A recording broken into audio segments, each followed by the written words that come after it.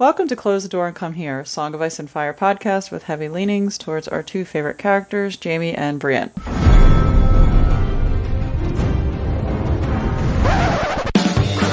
was a bear, all black and brown and covered in hair.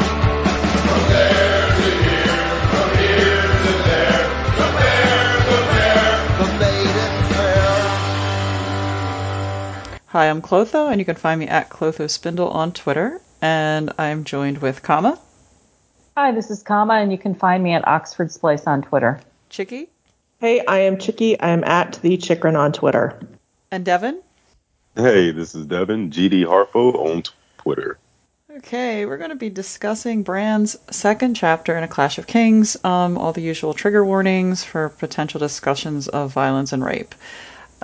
So, jump right in. Bran wakes early because Winterfell's hosting guests for the Harvest Feast. He's staring at the ceiling and lamenting that he has to play the prince, and that's what they're calling him, when he always wanted to be a knight. He has to sit and listen to old men speak about things he barely understands, while the squires, he's kind of jealous because they get to practice in the yard. Sir Roderick had reminded him, "You're your brother's heir and Stark in Winterfell," the Stark in Winterfell. The first one, Lord Wyman Manderley had arrived 2 days prior. He's sort of the first one he had started talking to, and he'd welcomed him, from the seat, the stone seat in the main hall, and the feast was pleasant, but the real reason everybody comes is they travel all these leagues, as they say, to discuss important matters. And Hodor comes up dressing him for the day, and he's watching him, and he actually comments. I think some of this commentary about Hodor, because we get into he's kind of getting bullied a little bit in a minute here, but how Hodor looks like he could be a great, just he's thinking if he'd had his wits about him. And it's so sad, thinking about. Yeah, there's a lot of sad in this whole chapter, but this beginning section especially, because it's if you remember Bran as we first met him in A Game of Thrones, where he's this active little kid who's literally climbing up walls and stuff that his parents are trying to get him to stop doing. And now he's stuck basically living like a middle-aged bureaucrat a lot of the time. It is really sad and depressing. I mean, you feel really bad for Bran here. Yeah. And I guess there are parallels between what happened with, because both of them sort of cut short in a way, and their lives drastically changed. The death of... Yeah. It's not just, it's not just the sort of death of the future he wanted. It's the death of his childhood, because he's a little boy, and even if he's disabled, he's spending his time, doing political stuff. And which is just not his thing at all. It's just really not what he would want to be doing. And they know that, it's I feel, there's little comments made by Mr. Lewin knows, I know, I know what you wanted. And this isn't it. And oh gosh, do we get the? And it's now, okay, can I say now, viewing this through the lens, which has been, quasi confirmed that, Bran is going to be the one who puts Hodor in the state that he's in. It gives a really sinister almost shade to this whole section as well, because you're Bran is quite literally going to do this to someone else, and it's kind of horrible. God, fucking George. Yeah. God, just the descriptions. We get the basket. He's describing as hanging on the wall and how he climbs into it, and he kind of mentions once when Hodor was excited about the smell of baking bread, he cracked his head on the ceiling, so they made a helmet for him. So he's just discussing all the ways they're trying to accommodate, and they have a special, he can ride the horse, and so they make their way outside, and he says, in his own mind, I'll just have a quick look. You can kind of feel where this is going, because of course there's there's Walders, so they're jousting, and they have to approach Bran afterwards and start, they start in on him, but really they're targeting Hodor, and they say, oh, you have an ugly horse there, and a big Walder joins in, and poor Hodor's oblivious, and Bran tells him to shut up, and Master Lewin is fury. He pops up and he's furious, and tells them they should be protecting the weak and the helpless, and he makes a point of telling little Walder to stay out of the Godswood, Godswood and away from the woods because he heard, they're sort of mentioning about teasing about the wolves too. So I guess if yeah, which you wouldn't think you'd need to warn these dumb kids to stay away from the fucking dire wolves. I mean, they're terrifying, or it seems like they are to anyone that doesn't know them well. Little Walder's such a fucking shit. I'm reminded of the children of my acquaintance and the things they do. The dumb things. Gosh. But both the Walders can be bad, but little Walder is just such a shit. Like, just such a little shit. And he's not even that little. You just want to, ugh. Do we know their ages? Are they around his age, or are they older? They're older than him. I think they're like preteen, young teens. I don't remember exactly. Okay. Oh, gosh. When they leave, he tells Bran it was right for him to defend Hodor, but he should never have been there in the first place. He shouldn't have to fetch. It's so funny. I shouldn't have to fetch you as if you were a little child. And he corrects him at one point. He says, "Oh, I'm 9." He's like, "No, you're still 8." 8 it's again. I don't know, George. 8 is little. 8 is really. That's like what people say. 7 is the age of like, reason, or you start to reason things out. Like, he's still little. He is still a child. I think religious people say 7 is the age of reason. I mean, 8 is not very old. What is that, like second grade? I mean, like, you're just a tiny like little kid. Yeah. I mean, you're just starting to do like, God, yeah. I think some kids can be 7 in first grade. It's like nonsense. Yeah, it's not a real mature age. I mean, I cannot imagine, my godson at 8 being able to like make nuanced decisions about the disposition of lands and men. But, Yeah, I don't remember. I remember maybe having some sense closer to 11 or 12. Like, I don't know. I feel like the way he's writing Bran, he seems slightly more, and I don't know if that's just, slightly more mature than 8. But, so he's going into, they're late for the meeting with Manderly. And Manderly's, got a big booming laugh, and he's pretty jovial about the whole thing. He's, it doesn't seem fussed about it, him being late. And he goes right into suggesting that White Harbor would be the perfect place to mint the new currency for Robb and to build a war fleet, and, the first one in hundreds of years. And he suggests they could take both Dragonstone and King's Landing. And Bran, in his head, he hasn't spoken up, but he thinks this is a great idea. He's all into this. And Roderick promises to send the proposal. Like, they have to run all this by Robb. Next, he asks about, everybody's going to be asking about Lady Donella Hornwood. So we get the kind of intro here. Her husband and only son had died in recent battles. And, I love how he suggests he could marry her, so he's been with her for 8 years, or maybe my son. Like, it's just interesting. It's like, oh, me or my kid, I don't know. I mean, Wendell doesn't sound horrible. I don't know if we get any more information. I can't remember if we did. He doesn't sound like the worst, but it's like I don't know. Yeah, well, I mean, like, you can understand, you can tell that Wyman knows she's probably not going to want to marry him, I think, which is why he throws in Wendell, but... Yeah, you really, I mean, well, if you think you feel sorry for Lady Hornwood now, just wait. But, Wyman seems like a bargain compared to what she ends up with. So. Indeed. George loves to do this thing where somebody kind of rejects what would have been a better choice.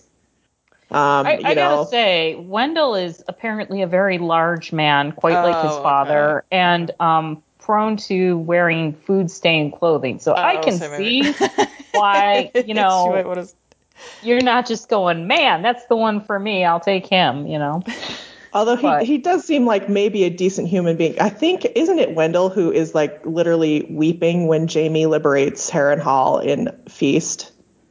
I think, and Jaime sends him back to White Harbor, if I remember correctly. In Feast. He's not in Feast? Well, I think Wendell dies. Or is it Wendell who dies in the other one that Jaime sends back? Because he's the I think it's the other one. We've got Frey pies. Willis, right? Willis is the older one. Willis, that's the one, yeah. Willis, okay, yes, Willis. yes, that's it. Because Wendell dies at the Red Wedding, I think. Oh, yeah, right, and they go right into this because they say after like they clear the table, the next thing he mentions is the he talks about like that he got a letter from Lord Tywin. Offering his son Sir Willis back in exchange. He's at Harrenhal for withdrawing levies and vowing to fight no more. And Roderick kind of confirms, you're going to refuse this, right? And he assures them he's loyal to Robb, but he's expressing here, he's dismayed and he wants his son out of there as soon as possible. He's like, I don't know if I believe all the like hoopla around it, but all the ghosts and all this stuff, but he knows it's not a good place to be in a not good position. Yeah, well, he's right to be fucking worried. Yeah. He should be worried because they're literally feeding his kid humans at some point. God. I love this section because you really get a good sense of who Wyman Manderly is, the way that he does this kind of jovial conversational thing, but there's a lot of loaded information in it, and you can kind of tell that he's playing a much sharper political game than he lets on. It's pretty good. I mean, obviously it takes a while to pay off, but oh god, George is good at this, at kind of setting someone up slowly and then really delivering a good punch with a character. I mean, it takes him several thousand pages, but oh gosh. We kind of next we sort of get this. I guess it seems like it's evening because Lady Hornwood arrives and Bran offers sympathies and tells her Winterfell will remember. She thanks him but says, she's exhausted. She wants to rest till morning. So they agree to that. And the next morning, she goes right in and warns them about Bolton's bastard and that he wants her land. And she tells them he's a sly creature with a cruel servant named Reek. She's heard tales of them. Basically, she's hinting at, but it's hunting humans and things that she could scarce believe, even of Bolton. Bran's in his head thinking, okay, we could send 100 men, and Roderick only tells her that there would be there's going to be dire retribution if he tries. Suggesting, he just kind of suggests it might be prudent for her to wed again. I guess I don't think they quite get, like, she's trying to tell them just how bad, but they've never met him, and they don't, they just know from what. Yeah, there's some of that. There's also there's an element. Misogyny. Yeah. Yes, that's exactly. I mean, if one of the other lords had said, "Look, this is going on," or maybe there had been someone with a young ward who said, "This is going on," I bet you there would have. I don't know how much support. But I get the impression they're all like, okay, here's the answer. We sympathize. Because I think they all do. But their answer is, you need to marry somebody, preferably one of us, and we'll protect you. And it's kind of like, they're like, well, I mean, I feel like it's just, they think that's going to, it's like, I know they're kind of thinking, oh, well, maybe not this person, maybe not that person will be good. But like, it doesn't feel like there's a fire under their butts to do anything. You know what I mean? They're just kind of like, okay, it'll work itself out, which is kind of disturbing. Well, this feels to me like every woman who's had a problem with a man and had to report about the man to other men. This is the conversation that you have right here. She knows how bad it is. She knows she has to couch this information in a way that they will maybe accept, and she does her best, and they just don't listen, even though the Boltons are literally her neighbors, and she knows what's going on, and she knows how bad it is, and she's afraid. I mean, and it's not far. It's not a far jump from the Flame to this kind of thing. I mean, you'd think that they would think, okay, if they're known for. Yeah, I mean, she's not wrong. I mean, she's every woman who's ever tried to go to a police station and said, hey, this guy is stalking me or doing this thing to me, and they give you a pat on the back or, tell you to call your husband or your boyfriend or whatever, or imply it's your fault or something, and then, in a year or less, the woman's dead, which is kind of, I mean, she has a bad fate. I mean, a really horrific one. Yeah. So yeah, I get that supplies are limited and, things are tough. But again, I think if someone else who had not been a woman had come to them with this, there would have been a different response. And that's a significant loss. Like, to lose your, like, the her son and husband, that's pretty big. Like, that's a big deal. Yeah. Oh, man. So she responds that she'll, they're like, well, you should wed again. And she responds that she'll wed if his grace commands it. But Morris Crawford is an old drunken brute, and she fears she's too frail for Manderly. And Roderick politely, he's trying to he says they'll try to find a suitor more to her taste. And she responds, perhaps he need not look very far. And Master Lewin smiles and says, he believes that she is sort of fancying Roderick and wants to, is interested in him. Bran comments that she's very sad. You know, starts sort of discussing her, and I guess she's gotten up and. Roderick admit, he's like just sort of like he's like, okay, she's not uncomely for her age, but it's a danger to peace. He understands that much because she doesn't have an heir. And he kind of puts, which is true, like he puts out there, he's only a knight, he's old. When he dies, she's just going to be back in the same position. Yeah. And he doesn't want to risk his daughter Beth's prospects as well. So they're and then Bran suggests that if was a Hornwood bastard, and we get a little more about him later, the other guy that comes Leopold, but 12-year-old Larence Snow, and Roderick thinks that Lady Hornwood wouldn't be pleased, but the idea is, I guess, to get him in there, and he could formally take Hornwood, I guess, and end up being the heir. So I don't know. It just sucks that all this discussion, and she doesn't really have much of a say in it. No, and it sucks that this is all just set up for junk with Ramsay later. I just hate it. Hate every minute of this. Oh, God. Oh, Lord. So what's the next?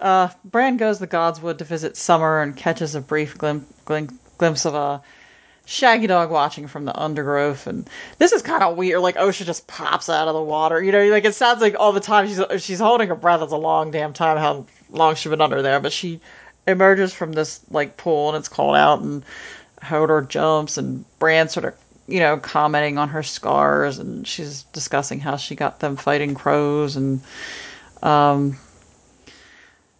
she's kind of talking about the rumors she heard about. She says she heard about the little dust up between the Walders and Hodor, and Bran mentions, because she's commenting on he's big as a giant, and Bran tells her he never fights. But she warns to stay away from them. Like, she can tell what's going on there. And then she asks him if he's had more wolf dreams.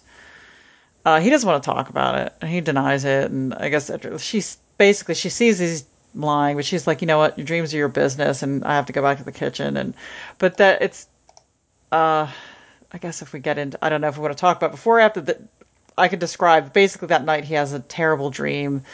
Weirwood Tree, the three-eyed crows pecking his face and crying his name, and they wake to Hornblast. So, I mean, I don't know. I'm trying to think, like, that particular little scene, if there's anything really. Well, I think this is just the beginning of Osha kind of hinting that she knows he's a warg, Let's see. So, the blasts of the horn wake him. Mors and Hothor Umber have arrived. She's already said she doesn't want to marry him, but Mors is right into asking to marry Lady Hornwood. It's kind of like this. It's just so ridiculous how each of these guys wants to talk about this.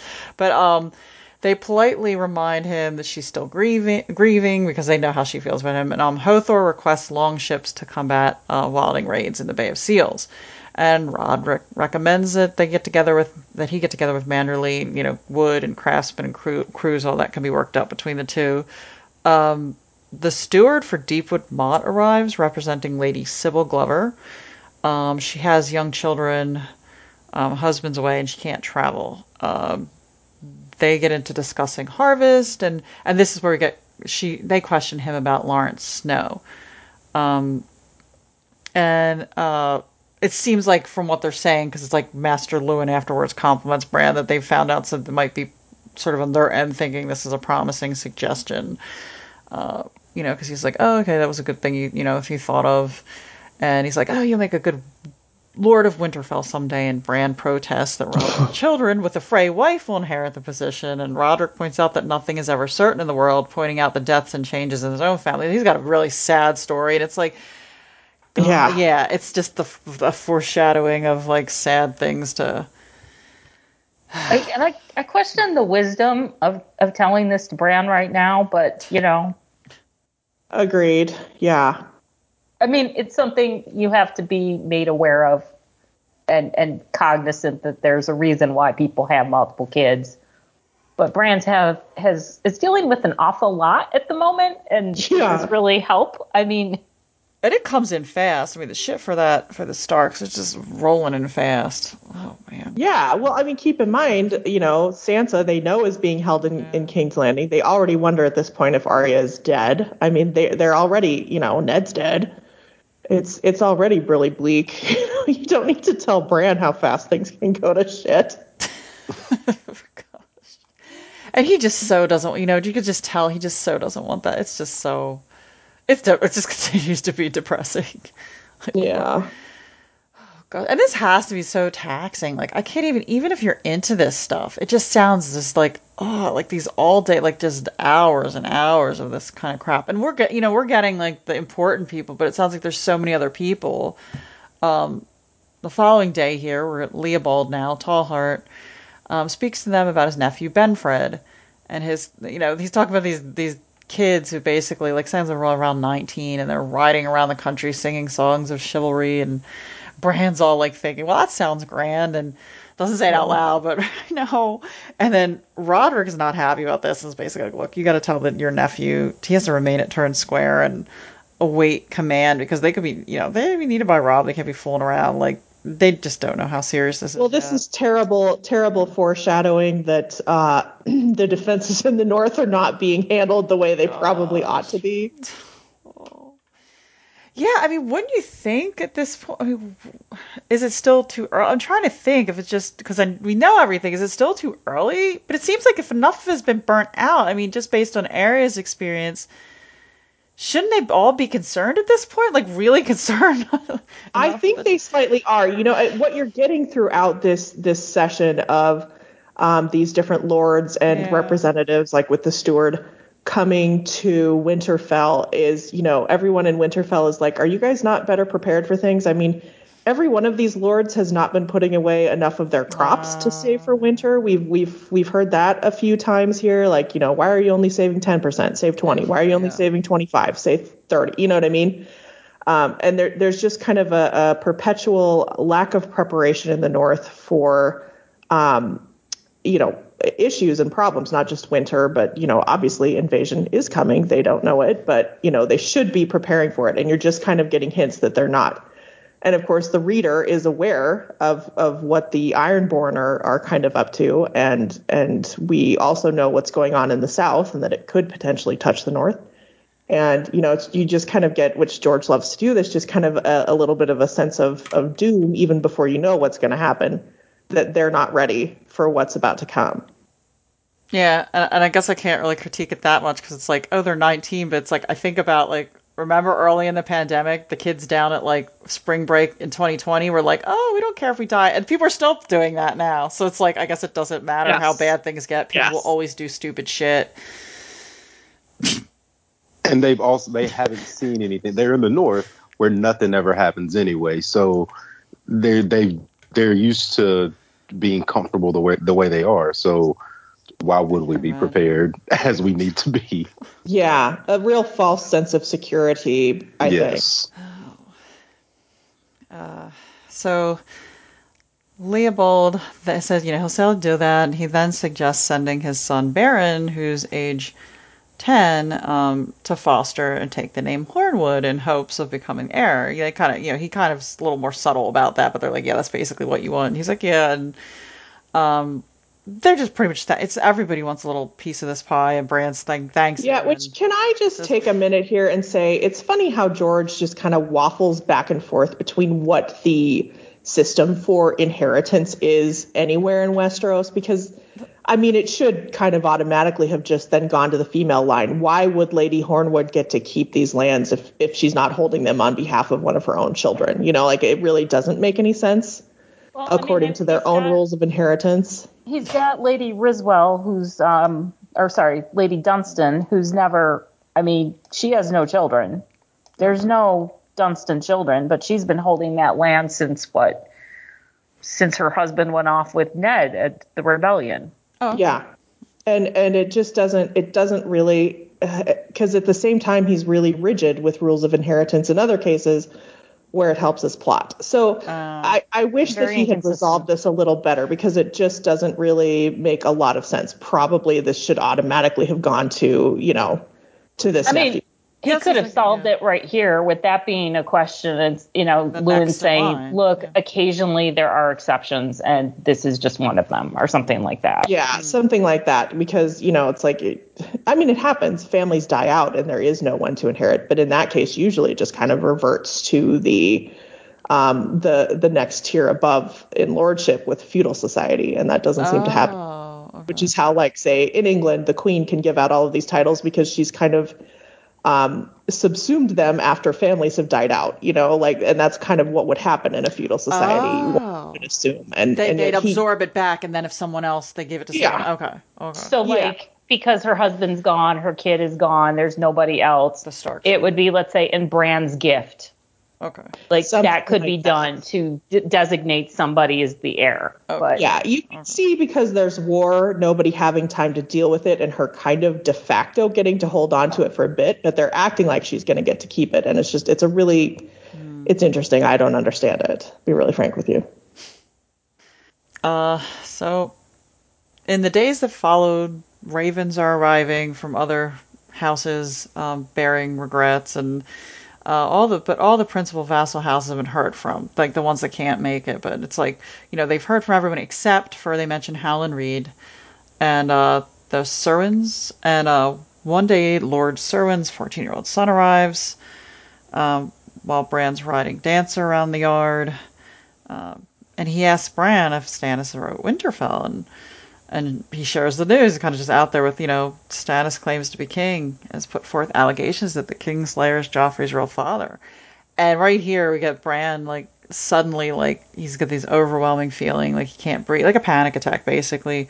Yeah.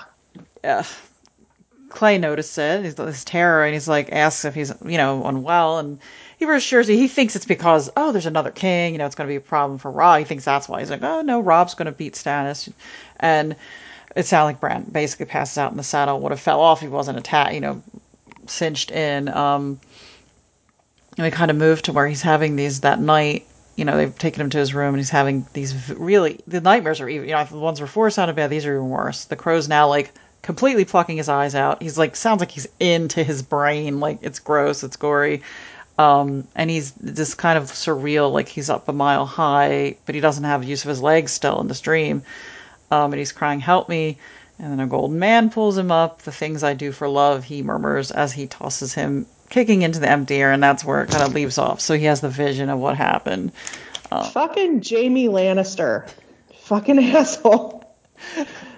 Like, it's amazing how it seems to be a combination of the mention of Jaime and the mention of the incest really just does a number on Bran. And, George kind of keeps this thread of Bran never really stopping to think through what he has witnessed and everything. Like, it's like he just can't even approach the thought. And it's terrible, especially when you think about the fact that he's only 8 years old dealing with this. It's just awful. Yeah, it's just like the icing on the cake after these days of, like, the cherry on his shit sundae. Oh my god. Do you have any mail for this chapter? We do. Okay, Cardinal Girl 75 from the Discord asks, how much does Hodor truly understand? He doesn't seem to understand when he's being insulted as he is by the Walders, and he doesn't defend himself when he's at risk, as Bran remembers an incident when Hodor was cornered and tormented by a group of boys at the market. But he understands commands and will do them quickly enough. Do you think something will someday drive him to defend himself without Bran working into him? It is a little strange, like, it's not completely consistent, like how they're describing his disability, I think It feels like he's been taught commands and learned them that way, maybe. Like, that's why he's pretty quick whenever there is a command. Specific thing. Something specific for him to do is what it kind of seems like. Well, and I think you're seeing this that Hodor is not naturally violent, even in his own defense, as this is going to be a juxtaposition against Bran later warging him and using him to fight, and how that is going to be counter to Hodor's own will, probably. Sadly enough, I think that's what that's about. Ancient Octagon asks, in honor of all the Northern Lords we meet in this chapter, what are your thoughts on the Grand Northern Conspiracy theories?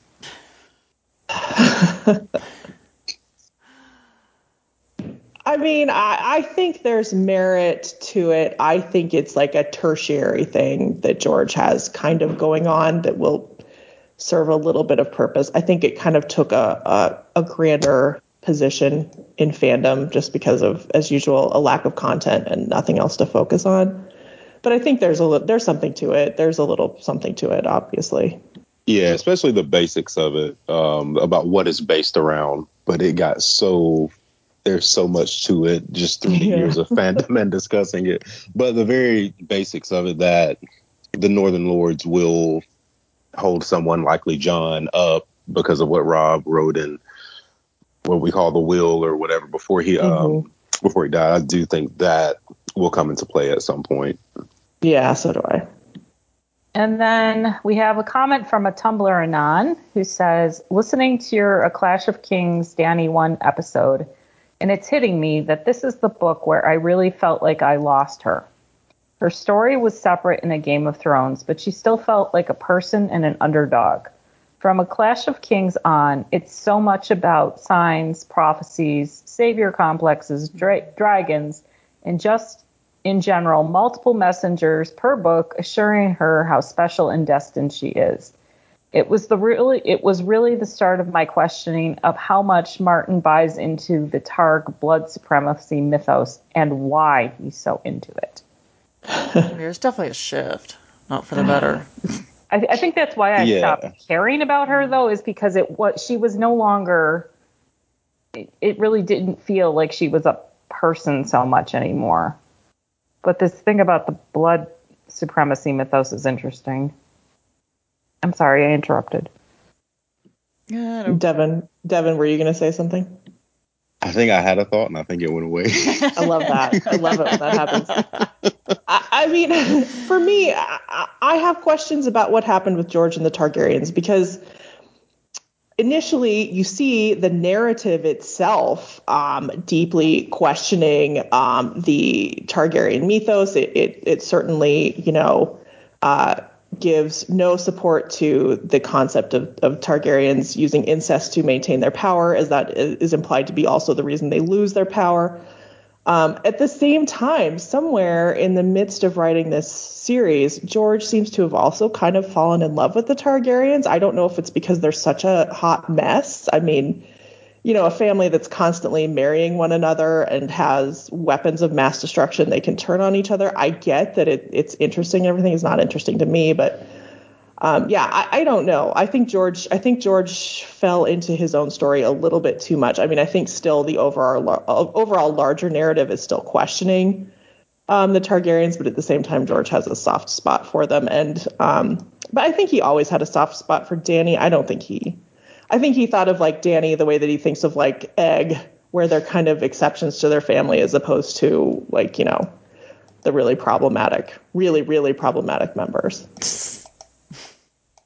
Well, that is our mail. Okay. You can reach us at closethedoor@gmail.com, on Tumblr at closethedoor, and come here at tumblr.com. Submit questions to the chapter threads on the Jamie and Bran subreddit.